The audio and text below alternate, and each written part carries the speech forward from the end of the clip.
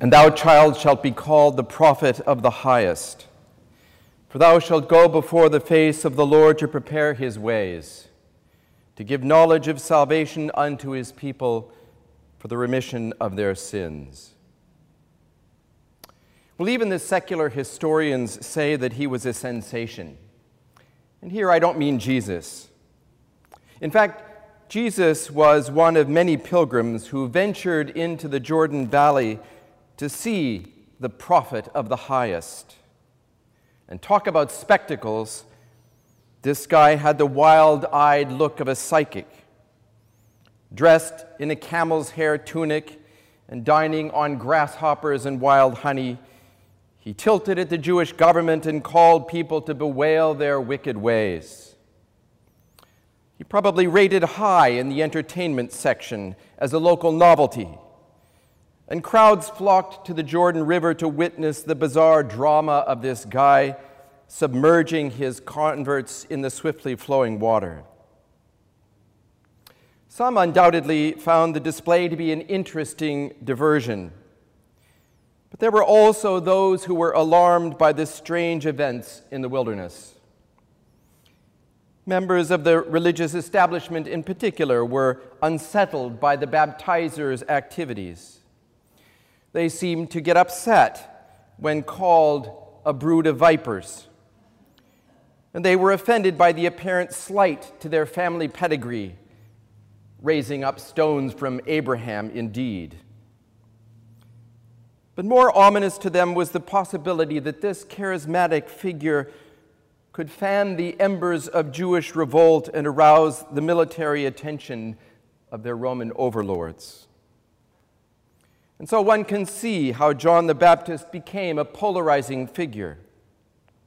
How, in fact, his very appearance and behavior could be a source of hope for some while being a threat to others. Scripture elsewhere gives us more angles on who he was. St. Mark claims that he was the long-awaited prophet Elijah. Who would have guessed this just by watching his actions and hearing his ravings? And yet it was all just preliminary to the controversy that came to be associated with one of the individuals who would appear before him in order to undergo his baptism. And so it is that the figure of John the Baptist occupies a central place in the gospel story. He is the bridge that connects the narrative of God's work in the Old Testament with the new thing God was about to do in the world through his Son. In fact, from the earliest decades of the church's daily worship, the canticle called the Song of Zechariah, or the Benedictus as it is better known, was the canticle that followed the morning's second Bible reading. It expresses the conviction that, as St. Augustine said, novum testamentum in vetera latet, vitas testamentum in novo patet. The New Testament is in the Old concealed. The Old Testament is in the New revealed. Well, the first thing to say about Zechariah's song is that it proclaims a vision of a God who has never forgotten his people, to perform the mercy promised to our forefathers and to remember his holy covenant. The pious Jews who lived in the first century were, on the whole, a confused and dispirited lot. Having endured nearly 700 years as a despised minority with nationalistic longings under a succession of tyrannous regimes, there were many who believed that God had given up on his chosen ones. Perhaps some even thought that he had forgotten them. Even the most devout believer can have misgivings. Did you know that the question, "How long?" occurs in the Psalter nearly 20 times? How long? How many times has that question passed our lips as we waited for the surgeon's report, as we reached our wits' end with a rebellious teen or an unyielding parent, as we struggled to find the energy to finish an assignment. We mustn't be overly dramatic here, for most of us do not know the desolation of a race of people facing extermination. Nevertheless, it is possible to become so overwhelmed by the dire nature of our circumstances, or to become so oppressed by a sense of hopelessness at the world's intractable problems that we fall into doubt, denial, and even despair. You all know that the French existentialist philosopher Jean-Paul Sartre was an atheist, but he found it distressing that God did not exist, because it left him stranded without a home or a goal to strive for. And in striking words, he lamented, "God is silent, and that I cannot possibly deny. Everything in me calls for God, and that I cannot forget." But into the dark pessimism of Sartre's existential angst, and into the circumstances that fray our own humanity, Zechariah breaks forth with luminous words. "Blessed be the Lord God of Israel, for he hath visited and redeemed his people, and hath raised up a mighty salvation for us in the house of his servant David." This God who had promised to Abraham and his descendants a destiny of plenty and freedom, untroubled by enemies and without fear, was about to make good on his oath. Though his people may have doubted, denied, and forgotten him, he has remembered them.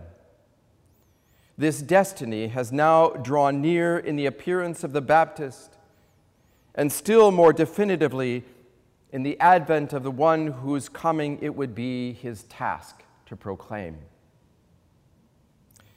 My friends, whatever our lot in life, we must be convinced of this. God has remembered us. We may not be able to discern his mindfulness because that which assaults us and confuses us and distracts us and disorients us keeps us from recognizing this. But we have tangible evidence of his memory that cannot elude us. The fellowship of his church, the abiding word of God, and perhaps most graphically, the tokens of bread and wine. For are they not the very body and blood of him who is our mighty salvation? Do they not speak of God's personal intervention in time and space to reconcile all things to himself? Do they not, by their very mundane and creaturely nature, demonstrate God's participation in the fabric of our world, working to bring order out of chaos and weaving our lives into the tapestry of his unfolding purpose? Now, St. Luke has a word for this unfolding purpose. It is the word salvation. If the first lesson we learn from the Benedictus is that we are a remembered people, the second is that God's remembering of us is what is meant by salvation. Now, Luke has an interest in the theme of salvation that perhaps surpasses that of the other gospel writers. He alone calls Jesus Savior.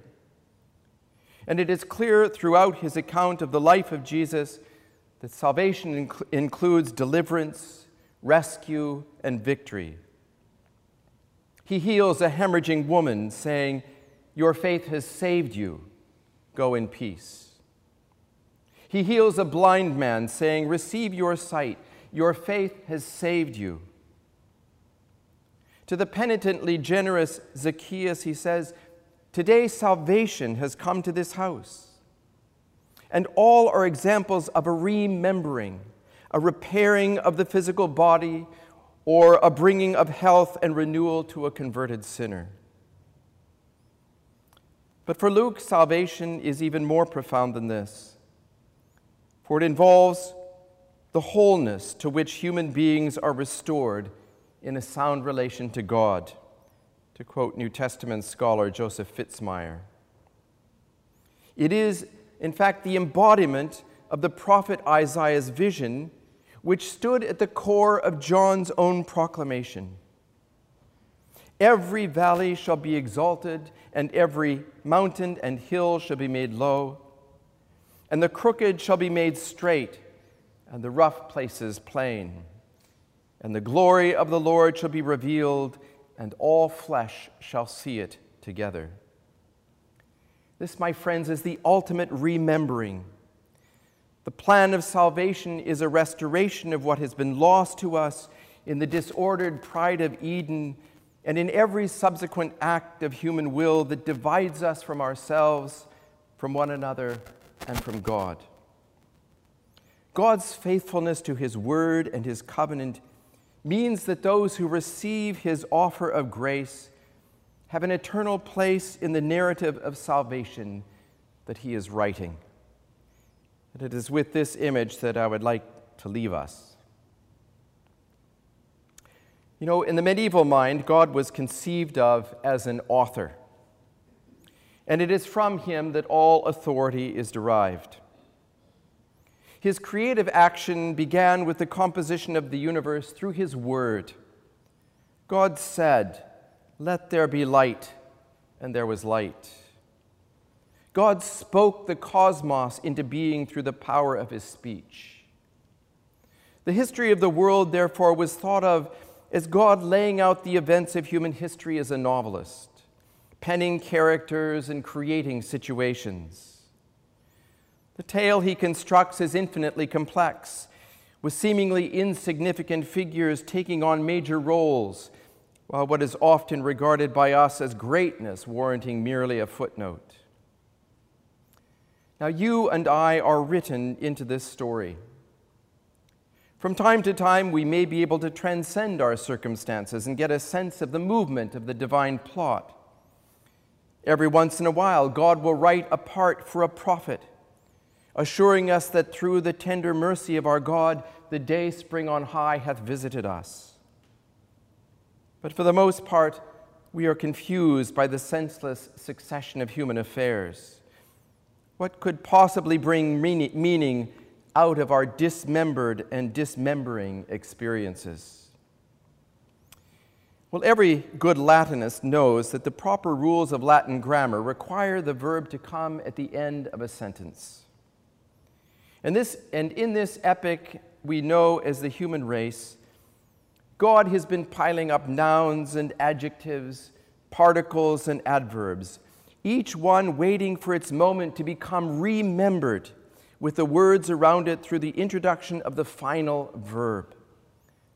The verbum caro factum est, the word made flesh. In this week of the first Sunday of Advent, let us take comfort from the fact that God has not forgotten us. He is working out his plan of salvation through the long-promised sending of his Son, whose coming has and will continue to give light to them that sit in darkness and in the shadow of death, and to guide our feet into the way of peace. Amen.